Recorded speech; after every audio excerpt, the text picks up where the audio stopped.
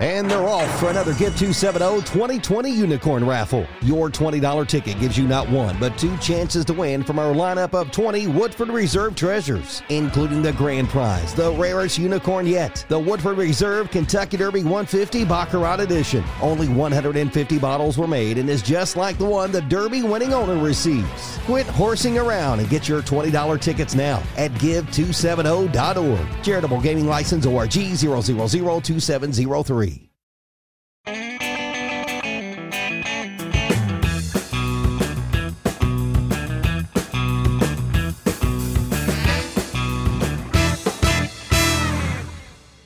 All right, everyone, we're back with another Whiskey Quickie, and today we're taking a look at, first ever time we've done Dancing Goat Distillery. So this is a distillery that's based out of Cambridge, Wisconsin, but on their website, and you can go and check it out, they have a huge array of sourced whiskey, and they are very proud about it, and that's what they talk about it. And so this is their third release, and this is called, I say that because it's called the Quickie and Humble Blend. And so this is a 7-year Indiana straight bourbon, which of course you all know is squib juice. However, this is uniquely aged in what's called Quercus Humboldti. Oh, that's why it's called Quirky. Quirky. The Quercus. Got it. Yep. God, you're so smart. I didn't even put that together. That's right. Golly. But that means that it's not your typical American white oak. That's Quercus alba. And so Quercus Humboldti is actually Colombian oak. And so there's a huge story, or should I say the owner reached out to us and said there's a backstory about where these barrels came from because they were purchased direct. And there's a little bit of a mystery of exactly how these became aged in Colombian oak versus your traditional white oak. So we'll just have to wait to see if the story ever unfolds one day, but we'll see how the whiskey kind of says about itself. But again, this is bottled at 105.5 proof, and it, again, 7 years old and has a $60 SRP. Maybe they found it in Pablo Escobar's basement or something. I don't know. Next to a bunch of bricks. That's right. There we go. That's why it's white oak still. I get it. Hopefully you get it out there too. Sure, it's exactly the direction they wanted to go. Read between the lines. Get it? Lines. Okay. All right, let's go ahead. On with the nose.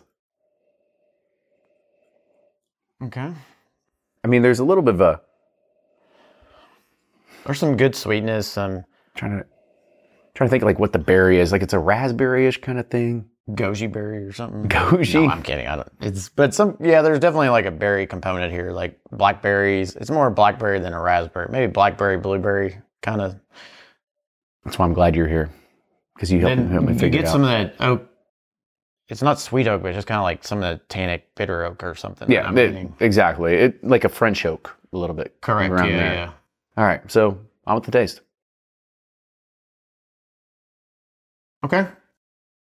There's some of this like I'm trying to wrap my head around this creamy flavor that I'm getting. That's like creamy but fruity. There's like it's like a blueberry pie or crust or something. Like I'm trying to say it's like a morning crepe. Yeah, like it's something like cream filled or something. Yeah, a little bit of whipped cream on top or something like that. But to be honest with you, it's not so far out of left field when you try this that you'd be like, this is completely different than we're expecting. Like it's subtly different. Yeah, I feel like whatever it is definitely giving this more creamy texture, creamy flavor, like cream filled chocolate. Not even chocolate, just like a cream filled like Long John or something that I'm kind of getting. Now I'm actually curious whether it was the 21 or the 36% that went in there. I'd say 21. It has to be. Yeah. Doesn't have that overly bitey sense to it. Yep.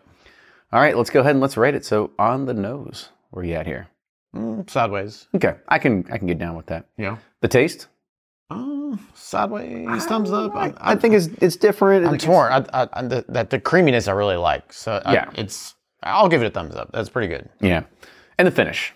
Thumbs up. I mean, there's great, that creamy spice, and it's not like overwhelming, but it's just nice and balanced. It's good. Totally agree.